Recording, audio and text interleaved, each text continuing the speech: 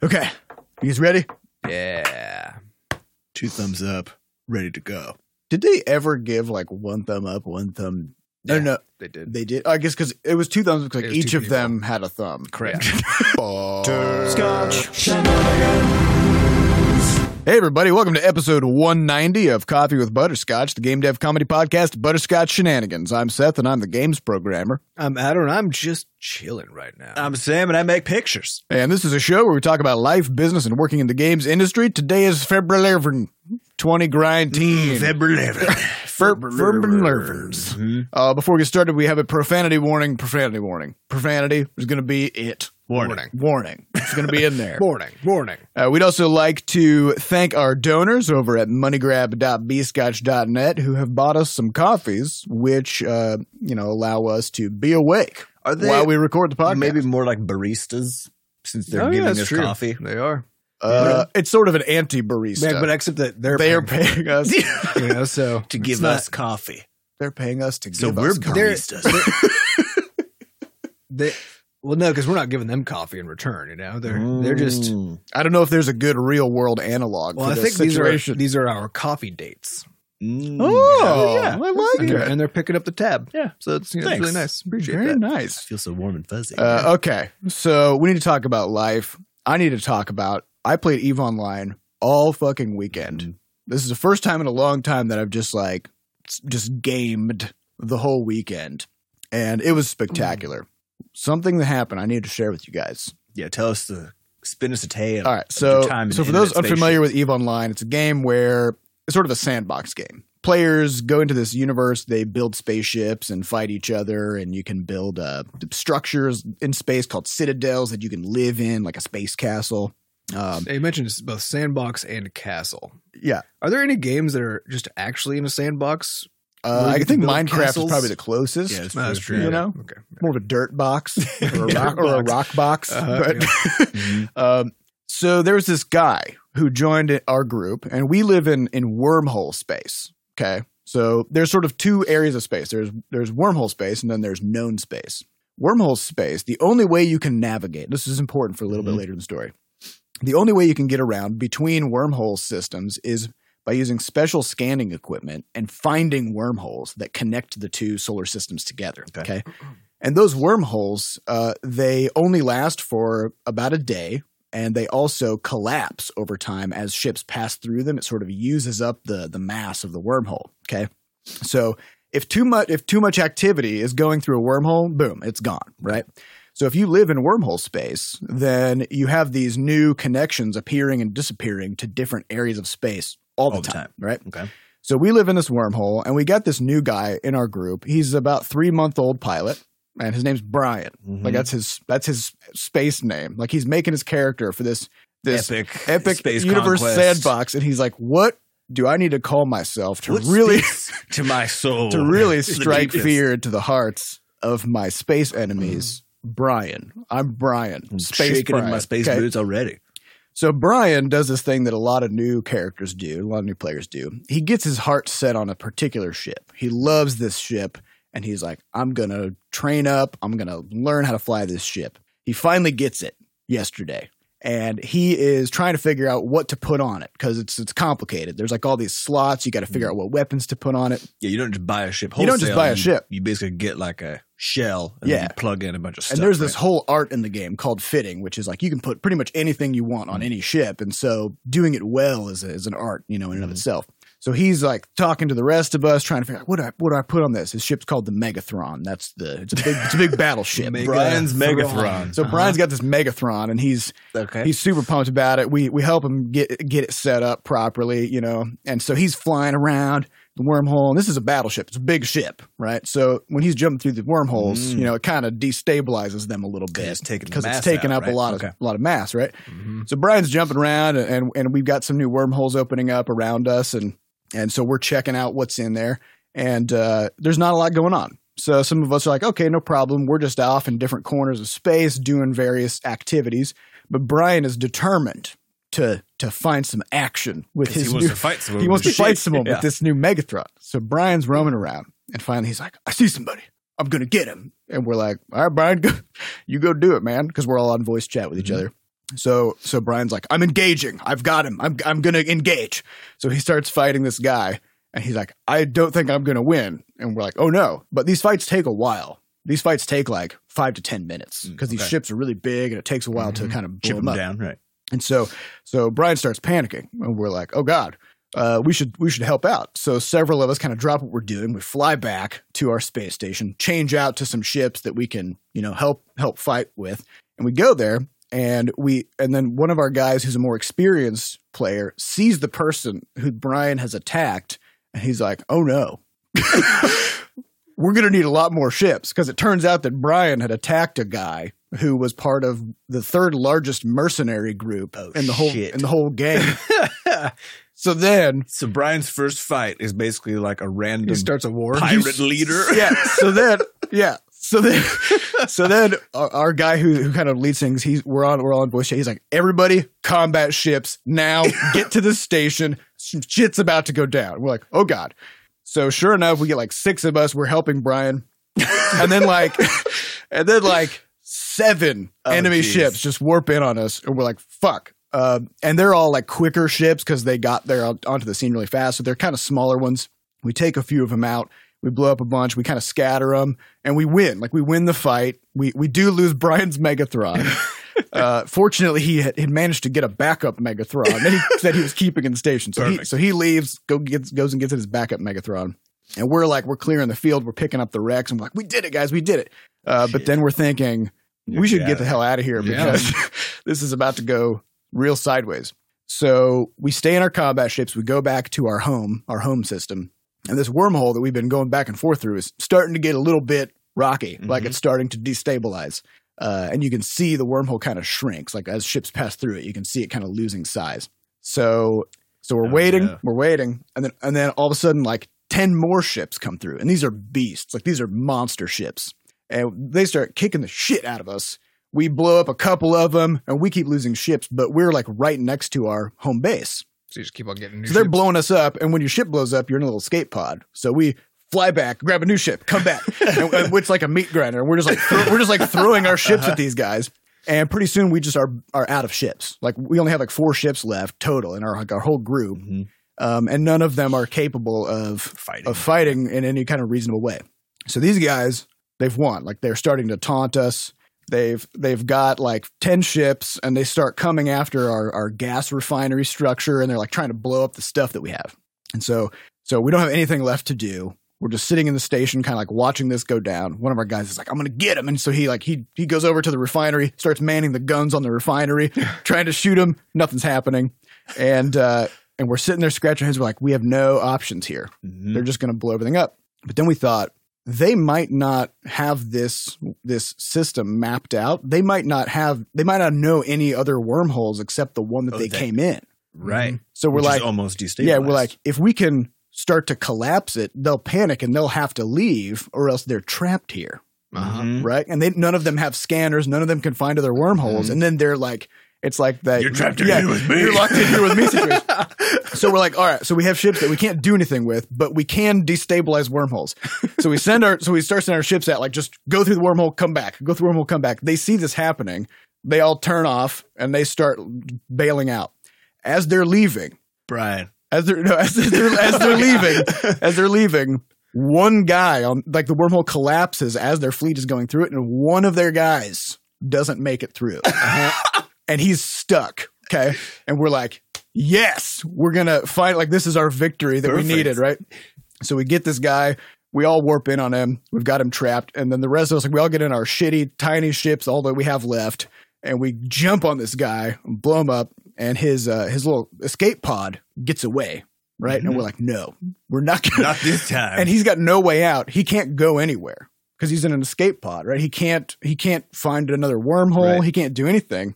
All he can do is just warp around from planet to planet. Just warping around, trying to not get caught. So one of our guys has a ship called a Flycatcher, which is specifically meant for catching very tiny, fast things that are otherwise kind of hard to get. And so we're all in like whatever small ships we have trying to find this pod. We're trying to get him. The Flycatcher, they get him. They find this guy, they trap him, they put a big warp bubble so he can't get out. And we catch him, we're like, everybody get over here.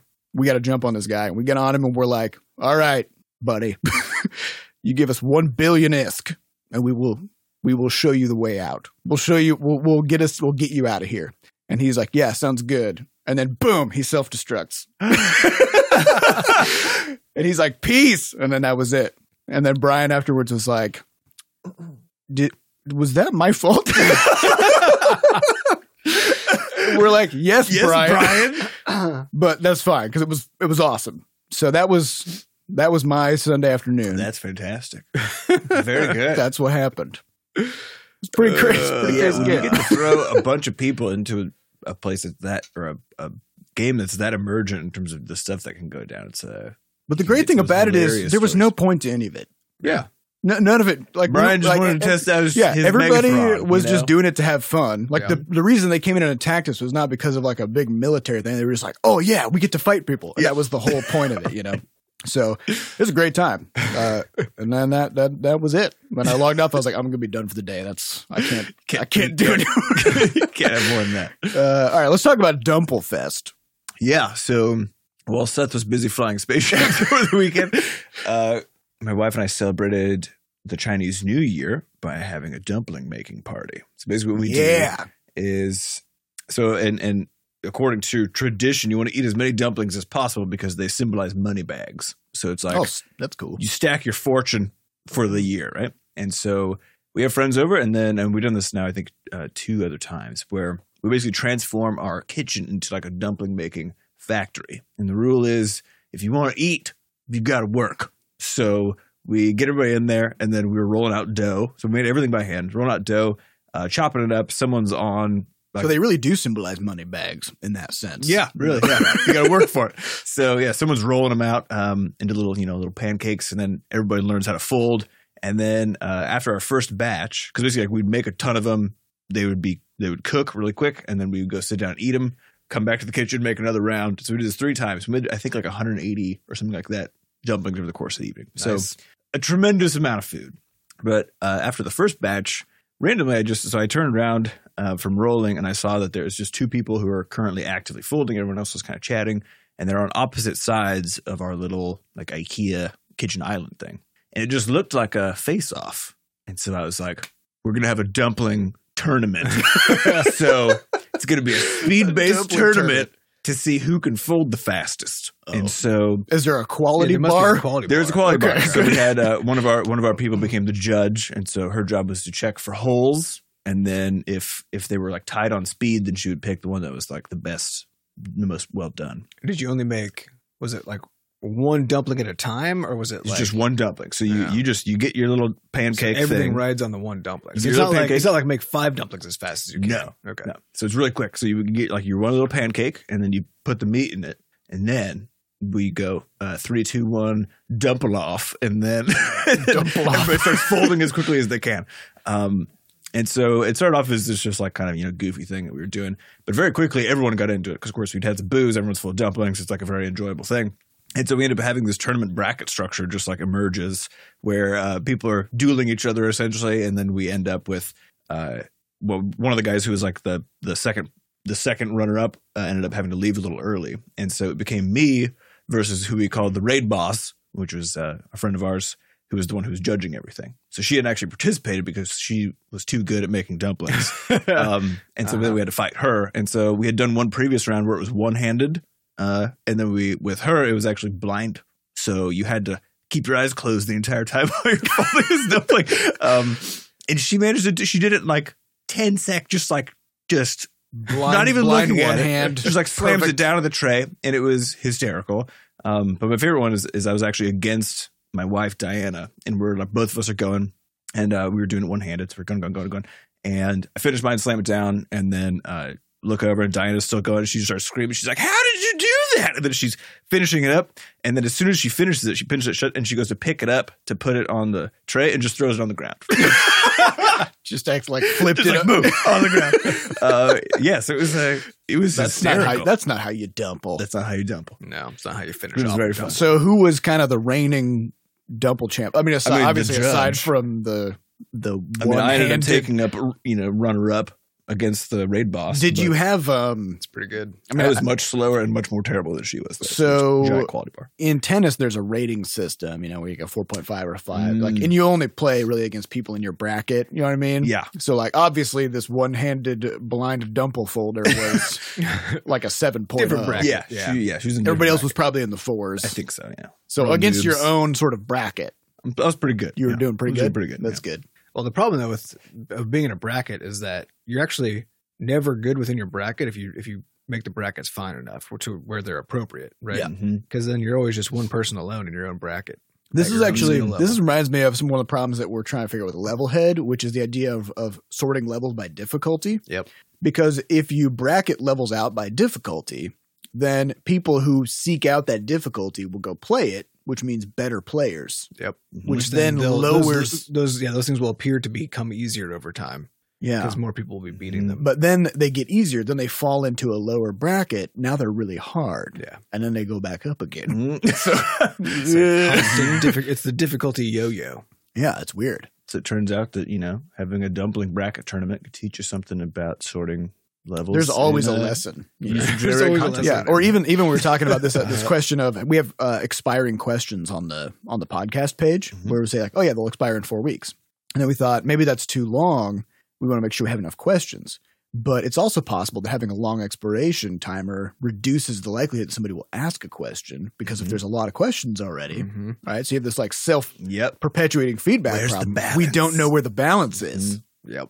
So, anyways, and then Adam, you watched DC Comics. You watched. Yeah, my wife and I did a DC Comics marathon, mostly because I've been wanting to watch Wonder Woman for 1,000 You years. haven't When did actually it- seen it. No, because my wife has to be in the right mood to watch action movies in particular. She likes action And movies, apparently but this it requires weekend- a mood. It was she was just And really going. this weekend she was ready for it, and so we just fucking went in, Mhm. just went in there, and we actually started with. I think we started with Wonder Woman, and finally watched that. And you like and that I was- guitar lick where it's like, That's the one. is that it? Yeah. I mean, it pretty much That's is. sick. super sick. I can't believe you nailed it. Just Yeah. exactly. Honestly, I don't know what you're talking about, but it was a good impression of whatever it is that you're talking about. Yep. Definitely. I know what you're talking about. You don't know what I'm talking I've been, about? I've been listening to the soundtrack as part of my Epic Games and Movies soundtrack list. Oh, So I know. Yeah, I know the that- epic guitar lick that they do. There's a lot of epicness just in general, so I don't know. Is it a guitar? It might not even be a guitar. It It's is probably a it banjo. yeah. Very strange choice for Wonder Woman. Doesn't really fit her theme. It had a good kind of eclectic feel to it. Yeah, with I think they were going after the hipster audience. Wait, why were you guys catching up? I guess because you just hadn't seen him and It was basically that my wife was in the movie watching mood, zone. Mhm. and so she was ready, and I was like, and Wonder Woman was back to rent again, and so I said, I'm either watching this by myself right now, or you're watching it with me Mhm. because it's only $4 to rent it. Because I only watch movies 6 months after they've been released, once they are Come up on available to Google Play. rent on Google Play, right? so it was available again. I missed the window the last time, and there was only like you to buy it for $20 or whatever. So I was just like waiting for this rental window to come back. So it did. So I was like, we're gonna watch this. So we did, and then Jenny was in the mood now too to like she was now in the DC Comics Let's mood, go. right? Yeah. So I was like, okay, well, you never saw Superman either. So then we did that, and she wasn't expecting it to be. She was like, I don't really care about Superman. He's just so overpowered, and like, Yep. he cares, which in general I agree with. But I really like this movie. Mm. I think they did a good job with it. Yeah. And so we watched that. She was like, oh, that was good. That was fun. So I said, okay, well, the next one is Batman versus Superman. And Did you see the first Superman? yeah, we watched that first. Okay. And so we were, but I also had heard very mixed things about that one. Yeah. But I had not seen it, but I said I still, while we're in it, we're just gonna round this thing out. Mhm. So we did, and I actually still really enjoyed that one too. But there was a recurring thing I noticed about not Wonder Woman because that was done by a different Yeah, Wonder Woman was person. It fantastic. was spectacular all the way through. But the other movies, which I think Mhm. are made by what's his name, Snyder something. Wesley Snipes. Wesley Snyder, and it has this recurring thing where so these are all comic movies, right? Right. They're clearly bullshit. That's like their whole thing. Their Yeah. whole thing is like fake They're made up. science and Yeah. magic, and it's all imaginary stuff. Marvel does a really good job of just knowing where you're going to be incredulous and giving you one layer deeper, right? Of explanation. And it's not a good explanation. It's just So they're like vibranium. exactly. It absorbs impacts. Right? They give you something. Therefore, technology Yeah. and Yeah. magic. They give you just enough that that it lets you kind of buy it, even though as long as you don't think about it too hard. But everything that happens, you always think about it at least a little bit. So because you're always like, why is the bad guy doing this? Why are they doing whatever? Right. Something about these Superman movies, both of them, it just always felt like he didn't predict when where the incredulity was going to come from, and so he didn't bother to explain it enough, right? I think I had this. Yeah, I think I had a similar reaction. And I think that was my main problem with the whole thing, is that all the parts where I wanted to believe, I wanted to buy in. Right. You're like, give me one sentence. Isn't that? I just needed anything to hold on to. It didn't have to be good. I didn't need it to be good. I just needed a little explanation. I needed a little something. Isn't that weird though? Because we know inherently that the whole thing is fake. I know, but when watching a movie, we always know that. But there's something about internal consistency. Yeah, it has to be consistent, right? And so when it's stuff like, in the Superman, whichever the first one of the new one, I don't know how. Man of Steel. Man of Steel. I don't know how to describe these movies anymore because they keep being rebooted. Yep. But so in this one, there's this whole world engine thing, and they're all like, okay, we're gonna terraform the Earth now, and blah blah blah. Right. And they never address the question, why not just terraform some other planet? Or a better question is, why would they terraform the Earth? Because under its current conditions, they get to be basically gods. Yeah. So they could just leave it alone. Right. And just live there. And they just decide to kind of, and again, and I get it, because they want the story to be a certain way. But I think this is the thing that I felt with that is in Marvel, I always feel like, yeah, I know they want the story to be a certain way, but it still feels like they connected all the dots. They got good reasons. Right. They always got good reasons. They have reasons at least. They just have them. Maybe that's but there were a lot of moments in these movies where it just truly felt like they just wanted things to be a certain way, and so they just had them be that way. And there was they didn't bother to sort of connect all the dots.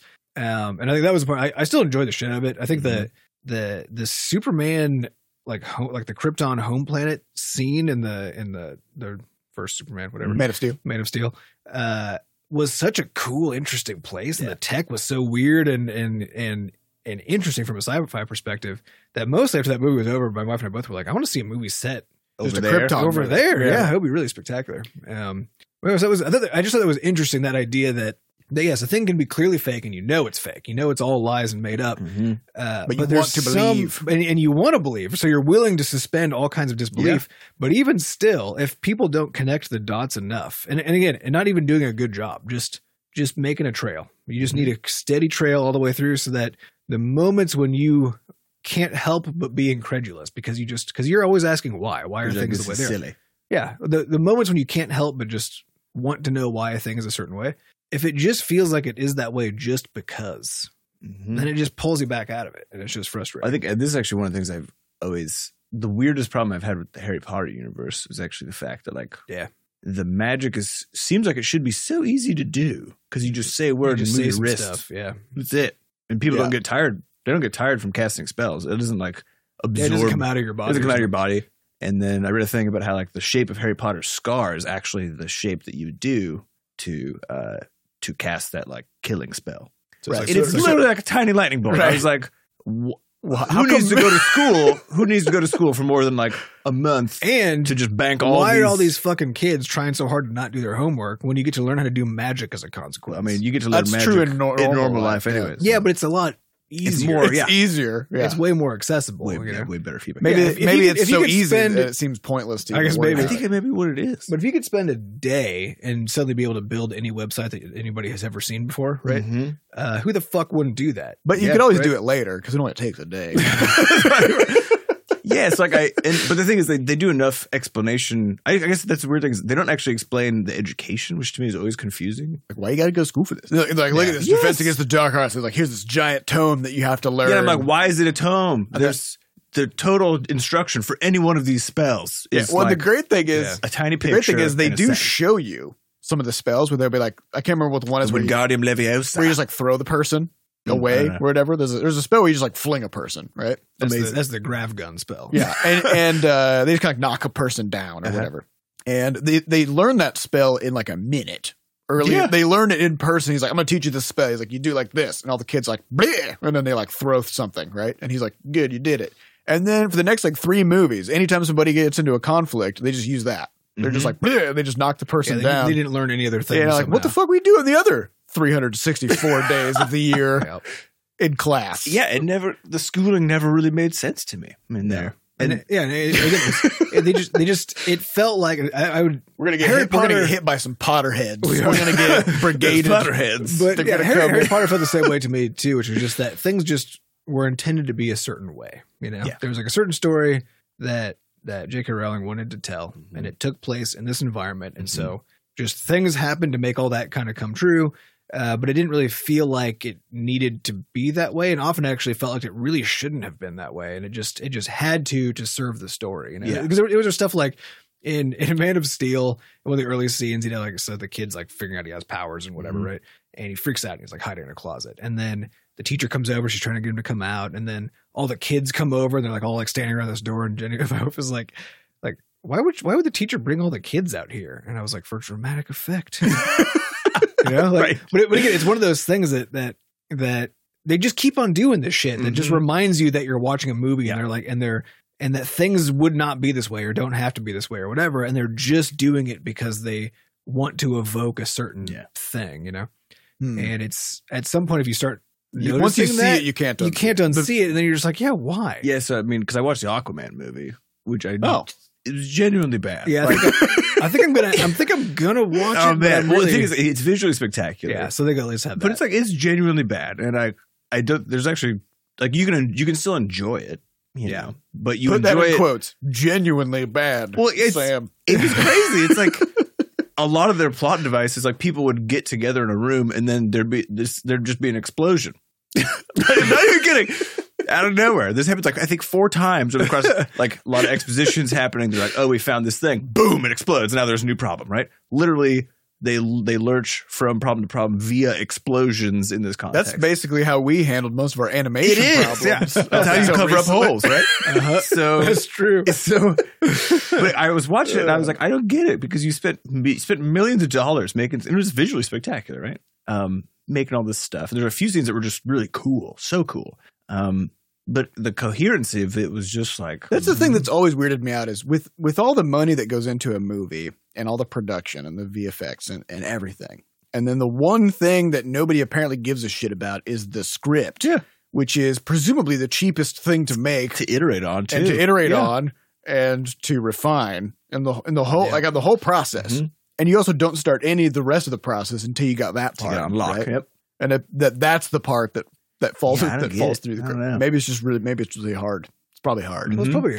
Well, I mean, it is hard. All of it's hard. Yeah. It also could be a weird like rights problem, you know, like maybe because they buy it. You know, right. Maybe it's actually maybe getting a script for a comic or something like that is the hardest thing to do because of the level of bureaucracy and legal. Yeah, and maybe you're just not because maybe not allowed to check. And we've talked to people who've worked with big IPs before, and so people who run game studios, and the nightmare surrounding being able to, like, you know, they're being hired by some company to make a game based off of that company's, you know, really big IP, or they're paying for a license, actually, or they're paying for a license to do it, which is a whole other thing to be involved with. And then that company just will say no to everything because, of course, they have to protect the sort of sanctity of their IP. And so, if you want to make a cute version, but is there sanctity to Aquaman's IP? This is my question. You know what I mean? Well, no, but like think about how seriously DC Comics takes themselves. They do. Yeah. It's not about Aquaman specifically. It's about just all of it. It's about, you know, you got to treat all of your IP as sacred and you got to protect it. And so maybe when people write these scripts and they say like, okay, like I'm gonna have this happen, you know, and then they send it back to DC, and DC's like, well, no, because in episode, you know, 5 of this version of one of our comics, you know, he did this, and so he would never do that.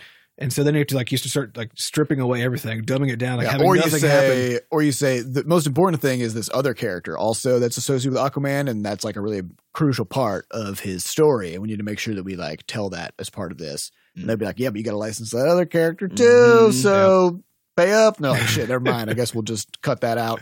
Yeah, but I found myself in that same context. I was just like, why can't you weave this together? Yeah, it's cool. The whole thing's very cool, but it's like, can you just fill the bottom of the basket here instead of just giving me like a rim, which is it. They're like, look at this Aquaman rim, and then you just fall through it, and you're like, okay, that was the thing. It's no good. Yeah, it is weird when they just they just wanted to, like, it's also the whole like Batman versus Superman thing.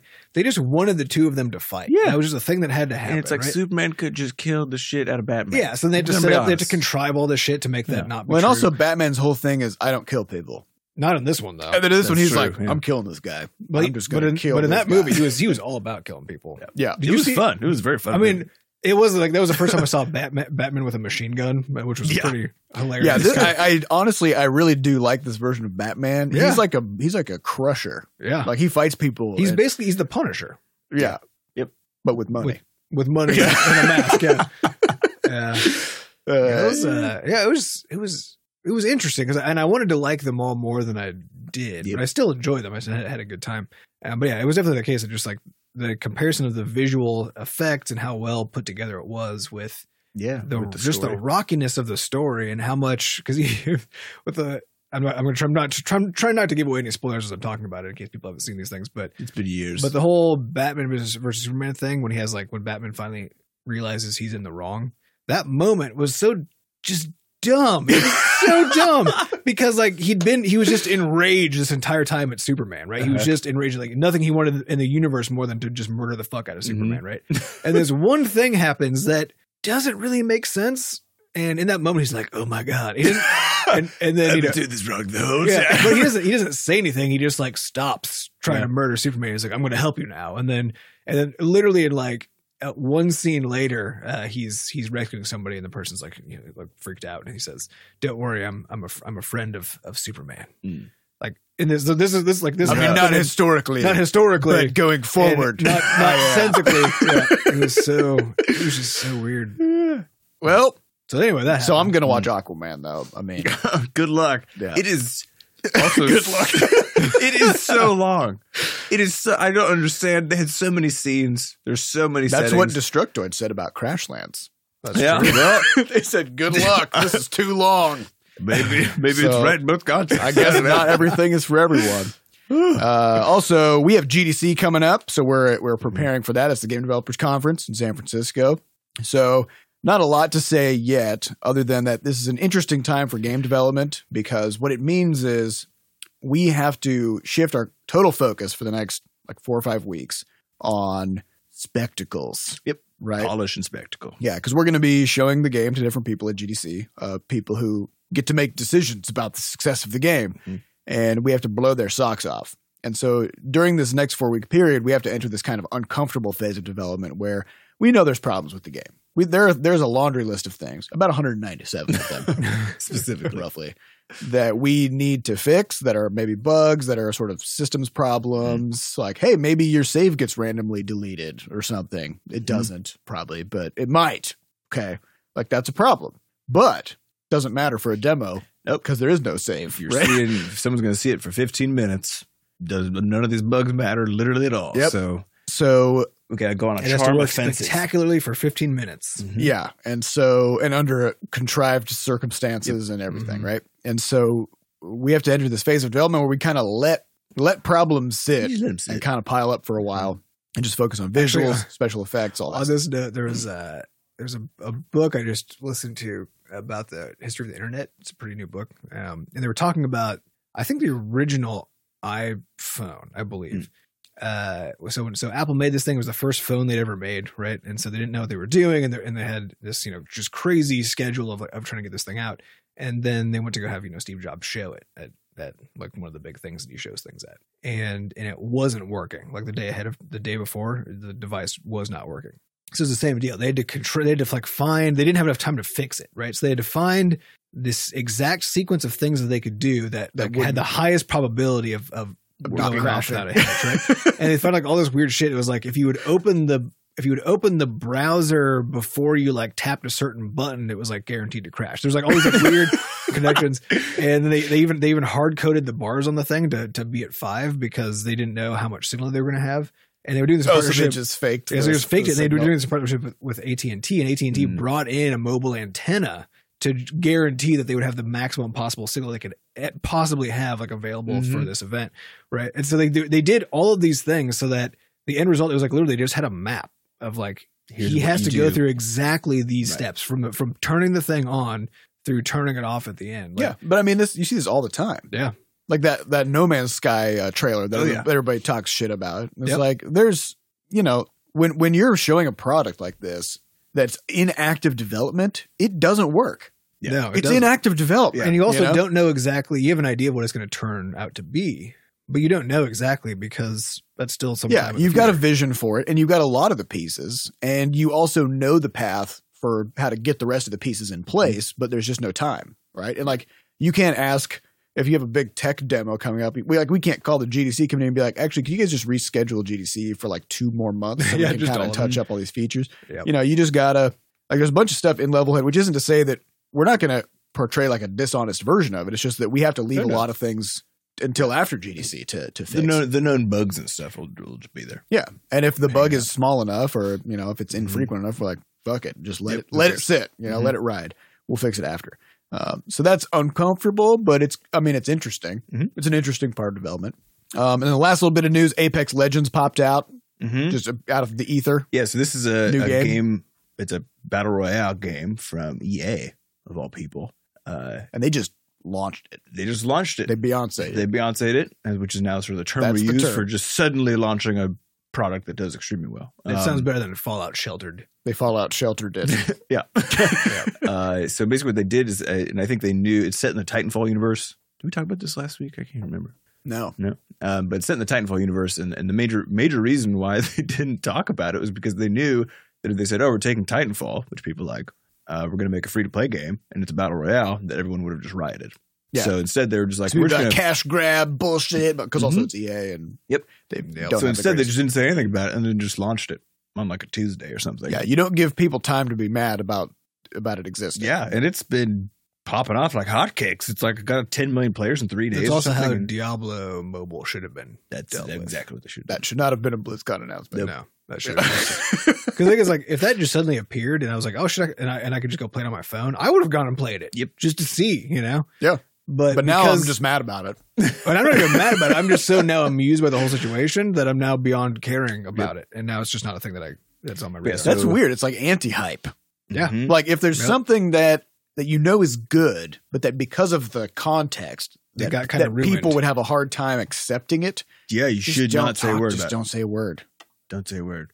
Just make it suddenly available, and then they're like, well, I object, but it is free. But it's also kind of interesting too because it's taking advantage of the anti-hype, right? Because now you have a whole bunch of people who want to be mad about it, so they're going to go look for reasons to be mad about it. And then they have to go play it. They come out to find out what to be mad about. Yeah, and then they come out and they go, actually, it's pretty good. I really like this. Yeah. So actually, I think the toxicity in that case actually works in your favor if you have a good product. If you have a good product, yeah. If you have a good product and you don't give a chance, so you allow the people who want to be mad to try to be mad by buying and using your product. Mm-hmm.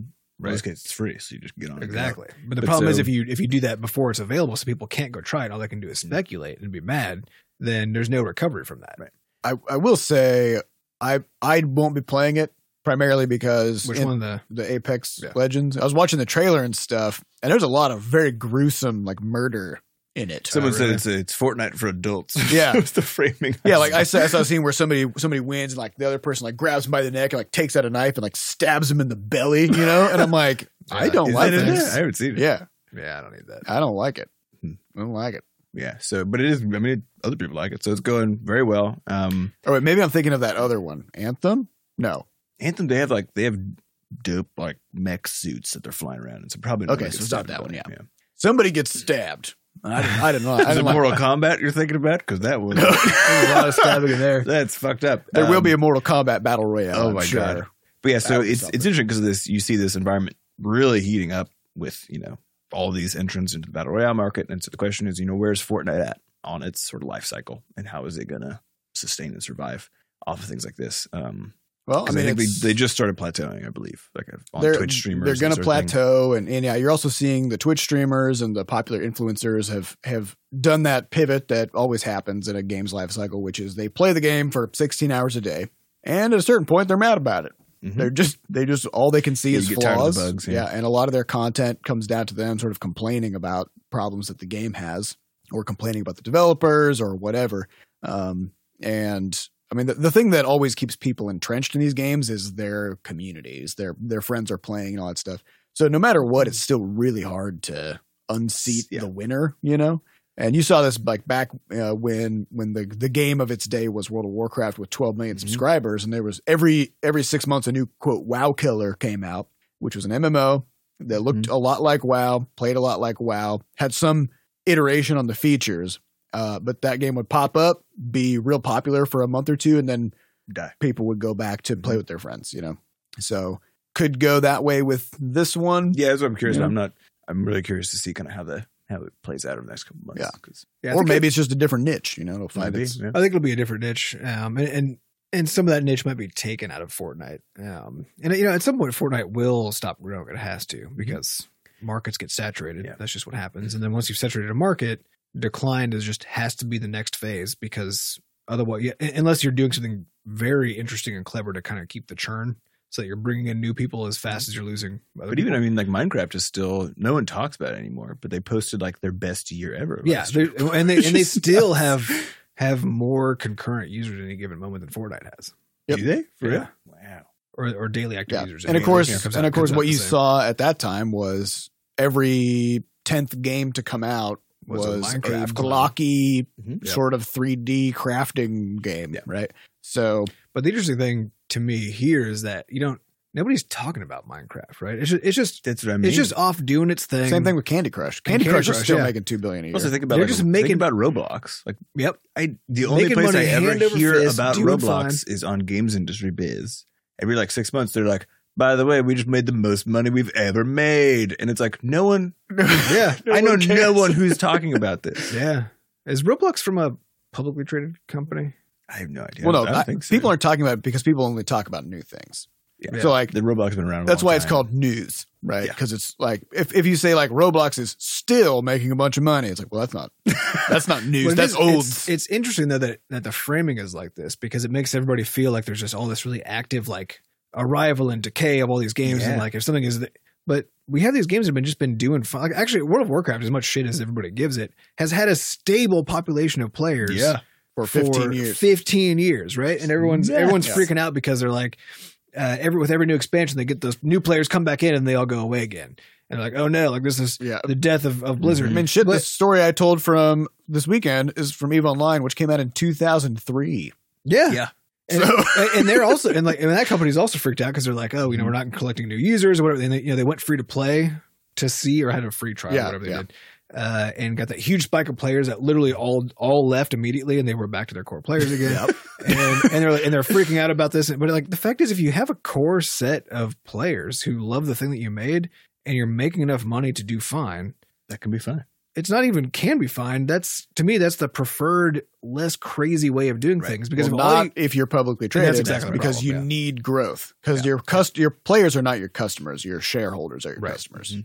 You're- CCP is not publicly I don't traded, think so. think. But yeah, they've done a lot of interesting stuff. Like they made a first person shooter called Dust 514. It was a PlayStation only game, and it existed in the same servers. It was on the planet. It was on the planets in Eve. of Eve, and so like players in space playing Eve online could support players in their first person shooter games by doing orbital bombardments and stuff. So like if you called down an airstrike, That's pretty fucking cool. yeah, like if you It call down really an airstrike in this first person shooter, there's literally another player flying a fucking spaceship doing it. And like in a ship that they built, like with a group of other, like it's crazy.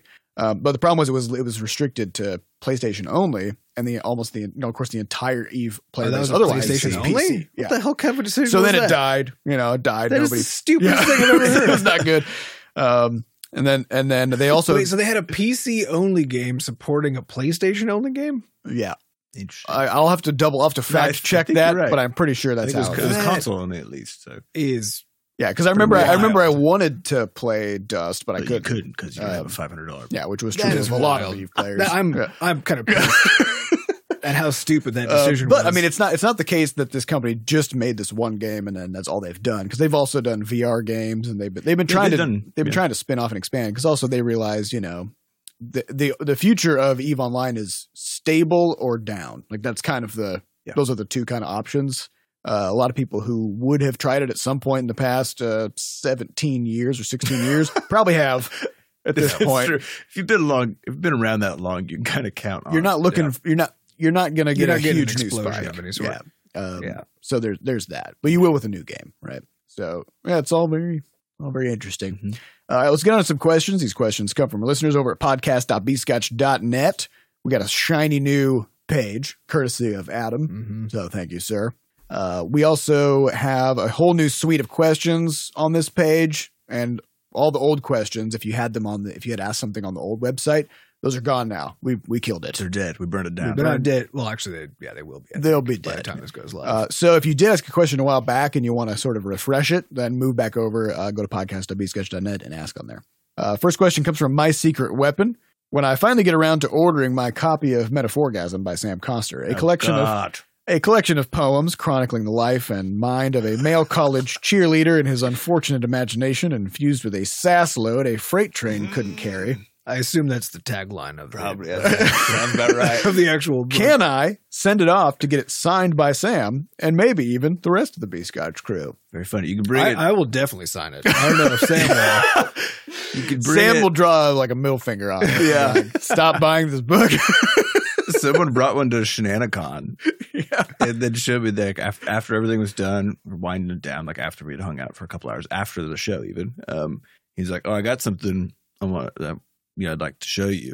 And I was like, "All right." He's like, "Yeah, come back to my car." And I was like, "You gonna kill me?" And he's like, No, we're good." So we walk over there and he pulls out the book and he just And starts then you kind of died giggling. anyway. Yeah, I died anyways on the inside. And then he was like, "Can you sign it?" So I just wrote, "I can't believe you've done this." But I think, I'm not sure, I'll need to check. I think because I still haven't updated anything in that whole like Amazon account system that actually has the book, I think it might not be available anymore. Oh, So how do you feel about I'll need that? to look fantastic. I'll need to look into it, but I think it's actually gone. Okay. I think the best thing about this is like because you're so appalled by the fact that this book exists, it makes people want to. It's like I know. you've got your I think Streisand effect. I know. Every time we talk about it, I try to just be like, I don't even care. I don't even know. No, I But don't it's, care about you it. But you can't betray your feelings. When you wrote a book of poetry when you're 18, it's like, no, you're good. Yeah. You're going to have to feel it. Hashtag deep. All right.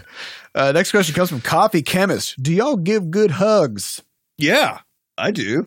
I mean, I don't think I'm the best judge of that. So here's the thing. Why aren't you a good judge of your own hugs? It's only the person who's being hugged who can. Nah. Good you hugs know. are in the eye of the huggy. The huggy. No, I think some people. I guess it is a huggy. It has to be, right? It must be. I don't know. I think when you hug someone, you have to be showing that you're like comfortable with them. No, you have to be showing off your strength. You could go for the rib crush. Yeah, technique. Now, crush. so hugging, there's a couple of issues that sometimes can get in the way here. Mhm. Okay. So one is if you are a diagonal hugger, I hate diagonal right? huggers. Like one arm up, one arm down, kind of do the. Oh no, that's fine. I thought you were talking about as far as like how your bodies are oriented. In Oh no, space. like a lean in, like a the weird. leaning, I or like the prefer side the hugging. cross-shaped one where I just run and jump and Oh, then you kind go of turn sideways. sideways. How do you hug from the side? You wrap around. It's just like, or you like so you wrap, have one arm goes around the neck. no, it's like your arms are kind of going up completely because you're kind of whipping around them like a bolo. You know? Oh, I see. So you- a bolo. So hug. you run, You run and then you leap and then and then you turn sideways, Yeah, yeah. and then you just and you bolo. You off. sort like of a belt. You, Yeah, like a belt. You encapsulate them. or like those with your those- entire hug. body. or like a slap bracelet. You just slap hug them. yeah. If you hug like a slap bracelet, Does it you're make a doing it sound? right. Is it like? And then you It kind does, of yeah. I really wish in kinda- movies where they have those scenes where people are like they see each run other at from each other? afar and they start running across the field. You know that was One the of the- kind of hug that they would provide. That would be so unreal. you kind of jump. Let me try to. So you jump, It is rotate, tricky. Yeah, to jump. be parallel with the floor, Exactly. Yep. Yeah. but still facing the person. Yes. Correct. You you hit hug them You hit sort him, of you like hit him with your like you belly, kind of basically. you kind of belly to belly. You hit them abdominal up to abdominals. Then you fold around them. Correct. Now, this seems hard on the knees in the sense that once the your other knees person. bend the other way to finish the fold, Well, no, you've got a medical problem. Your arms are around and you basically grab the backs of your Yeah, knees. you're That's how doing it almost like a somersault tuck, Yeah. but there's a person There's a wedged person between in there. between you and your legs. You know? and then they're standing there with their arms up, Uh-huh. but now there's a person just wrapped around there, Well, they have to hug Abdomen. down there. So Exactly. they hug down. and then they kind of hug down and pat you on the back. They coo a little bit. Yeah. Ooh, nice. Nice job. That was a good slap hug. Slap hug. Mhm. Yeah, so that's one way. Yeah. That's one approach. It's obviously the best way. It's the best one. You got to make sure There's that another good one though, where when two people like are doing like those flip things, those flip routines, like at each other really, really fast. Back handsprings. Like handsprings. They keep getting higher and higher and higher, and they do a final leap and they hug in midair. that's a good one. That's a really good one. Only Olympic gymnasts can do it. Yes, that's correct. Doctors hate it. Mhm. With this, hug your Olympic gymnast friends with this one weird trick. Yep. Yeah, the kind of hugs I hate are the diagonal ones where they come like your bodies are actually facing away from each other still. I'm like, what are we doing? Get your what is this? Get in here. That's to keep Bring from it being in. too friendly. Right, but don't hug me if we're not friendly. Yeah. Why? Then you know should what I just mean? go for the handshake. Just go for a handshake. If you're gonna give me Or a a fist diagonal bump. hug, fist bump, handshake, give me a pat. What do on the you back think and about the combo hug shake where you like they put their hand up? All right, so for starters, I have a Oh, I enjoy never know those. what to do with handshakes because everybody's got Their own style. brand. Yeah, you can be careful. So I put my hand out and somebody's like, boom, and now their hand's upside down. And I'm like, do I? And then I'll like grab it. Or so. Yeah. And then they take it up a notch where like once you engage, then they're like, bring it in. And now you're handshaking, but then also you've got Hugging. like a one-arm hug. Mm-hmm. And this whole situation escalates. I enjoy those. I'm good for those. I like it's them, fun. but I wish there was a better They're way just to. too hard to predict. There needs to be a turning signal. Well, so that's actually for what it is. If you handshake like a normal handshake, you do not go in for the hug. Also, if you handshake with your hand up, so both your hands are angled upward and you clasp them. Clasp. If you clasp your hands together, then you pull in because then your bicep can and work. the signal And you there, yank each other inward. the signal there is that your hand is basically up. But also you're the not other gonna arm needs to be out where you're like, this is a hug Yes. move. So you said you come at someone like You come at somebody like you're about to dance, like you're about to with dance. which I guess You're you like, are. let's Listen. tango Uh-huh. very briefly Yep. with no music. Yes. Yeah. That's what a hug is. That right? is exactly what it is. Yeah. So yeah, I think we've got Mhm. this whole hugging thing You figured got it out. Yeah. All right. Next question. Next question comes from Beaky Baba Boop. Oh, Beaky Bop Boop's killing it. Beaky these last Baba 2 Boop weeks. is really on the question game. Beaky Baba Boop says, "Are there any items you really wanted to add to Levelhead, but you decided you shouldn't because of some reason?" Yeah, So, but I think we're kind of backpedaling on a lot of them. we are. So, like for example, we wanted to give players camera control, and we talked about that last week. Mhm. And we didn't do it for the longest time because we thought people are going to use this to troll people, like they're going to use this to ruin other people's experiences, and we can't trust players with this power. Mhm. But then we thought about it. We're already trusting players with literally all the power. Yep. And So- we have all of our quality-based algorithms should make it such that if people are leaving your level because you're like constantly vibrating the camera as they're walking, which would be really annoying. Then we should have systems that just suppress it. That suppress. we're all fire. rather Should we just talk do about the that. dumpster fire? Oh yes. Yeah, so I finished. So last week I finished the main menu for the game, which is it's basically sort of like it's basically looking out over the Levelhead campus and space station where all this stuff is happening. And so the idea was to really set this in the universe in a big way. So instead of navigating through a bunch of buttons, you're actually navigating like this little town thing. And as part of the sketching process, we were trying to figure out where to put the levels that managed to get out of the marketing department. So first you build your level, you publish it, it goes into marketing. And that's where everybody plays basically these untested levels. Because basically everything will get out of there if you are playing other people's levels. Yeah. And so what you can do then is your level goes into marketing once it's published, and then you go into marketing, play some other people's levels, and then dump your exposure bucks that you earn from marketing into your own levels, which pushes them up the charts, and then people basically play what's at the top. So your levels kind of cycle out of there really fast, and they then get after a certain number of plays, we use that as the sort of statistical basis for how hard a level it is, what the quality is, and then those go into the tower, which is where all the levels that have been past marketing live. The problem is levels can get out of the marketing department that haven't actually been beaten yet because we just check for a certain number of plays and a certain level of quality. And so you can have a level that people are actually engaging with quite a bit that gets actually a good number of plays, but that no one has managed to finish yet. But you can also get a level that hasn't been finished because nobody wants to finish it. Yes, Yeah. but we can't tell the difference between those two And things. probably most things are not finished because people don't want to finish them. Yeah, and for example, you made a really hard level and then just didn't put any checkpoints in there. Yeah. So it's like it's hard, but also annoying. Yeah. Yeah. So I don't You want got to ride that line. Yeah. And I want to so- challenge. It's got to be hard in a good way. Yeah. Mhm. I want to challenge, but I don't want to ruin my life. You know what I mean? And also it allows us to find those levels because a lot of the levels that we see in games like Super Mario Maker are actually using glitches to make it so that that's the only way you can clear the level. And so it's already been the case that even just with our tiny little QA testers, the levels that tend to be used for glitches Wait, where are QA testers tiny? they're very small. Our tiny group of QA testers. Right, The okay, thing gotcha. is, the thing is, we just got this little room in the back, and we Mhm. just didn't have the You space. just had to fit them in there. You Yeah. shove them in there until they That's fit. one of the criteria. But yeah, so it's already been the case that the unbeaten floor, which is what we were just sort of taking to calling it, the unbeaten levels were already showing us places where people were taking advantages of glitches that we didn't even know were present. Yeah. So it's been really good for us because it puts content in there that one is either boring, right, where you don't actually want to beat it because it's too hard or dumb or whatever else. Yeah. And then two might use a glitch that you can't figure out as Yeah. a player. And so you just literally can't proceed. Yeah. There's no challenge. Because Mhm. either you know the glitch and can proceed, or you don't and can't. Yes. And there's no in between. And there's no way to figure it out because it's a glitch. So you need to know how exactly to work it. Yeah. And so in the original drawing for the main menu for this sort of space station setting, we had thought about basically making a dumpster, which had the That would five. be on fire. That would be on There'll be a fire. literal dumpster fire. Mhm. And that's where those levels go. Yeah. It actually it was in the drawing for a good So while. we have the tower, and the tower is where the beatable levels that have been beaten, and we know Mhm. how hard they are. That's where they live. Yeah, that's where they live. And then there's a dumpster fire next to it, which Mhm. is where the levels that nobody's beaten go. Yep. Because we assume that most of the time it hasn't been beaten because nobody wants to get to the end. Yes. Yeah, and there could be some good stuff in there potentially, but we knew that also that would then arise a whole group of people Yeah. who would just go dumpster diving trying to find the good Mhm. stuff out of there. But we ended up taking it out. But it would For still be number sorted reasons. by best. Like if you look Yeah. in the dumpster, the levels would still be sorted by best, which is Yep. like levels that people actually spent a bunch of They time stick in around with. and stick around. Yep.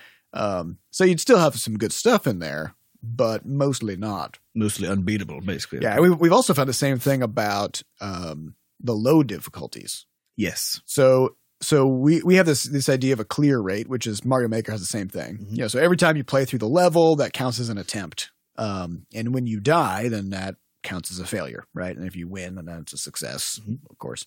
So you have all these kind of metrics about like how many times people play levels, how many times they die, and then you can calculate sort of a general difficulty rating out of it. So if people win like half the time, then you might think, oh, that's a 50% win rate. That's probably maybe kind of tough. It's like, no, Mm-mm. that's Extremely trivial, easy. right? Yeah.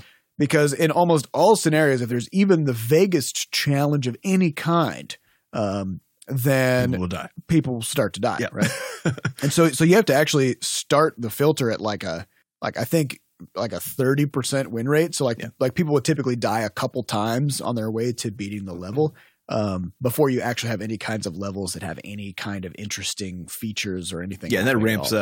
up so the top two categories are like 1% and 2%. Yeah. But the difference, it sounds like a small difference, but that's the difference between 1 in 100 and 1 in 50. Yeah. Right. In terms of like how many times people Yeah. beat the level. So, it really percentages are weird, because of course, as you get closer to 0%, it's then infinite. Yeah.